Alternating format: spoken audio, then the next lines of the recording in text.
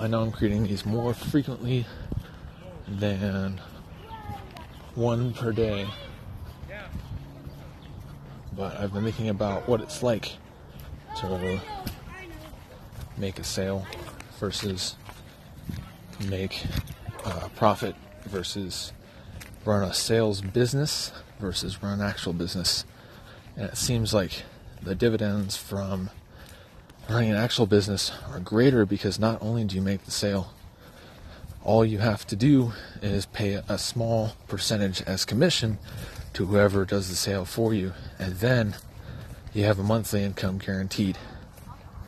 So, my thought is I should do both.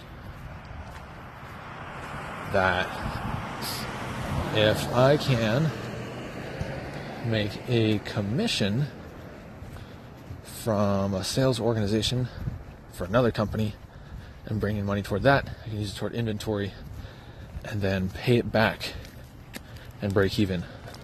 So my sales organization will be paying the commissions for another sales organization. Just a thought.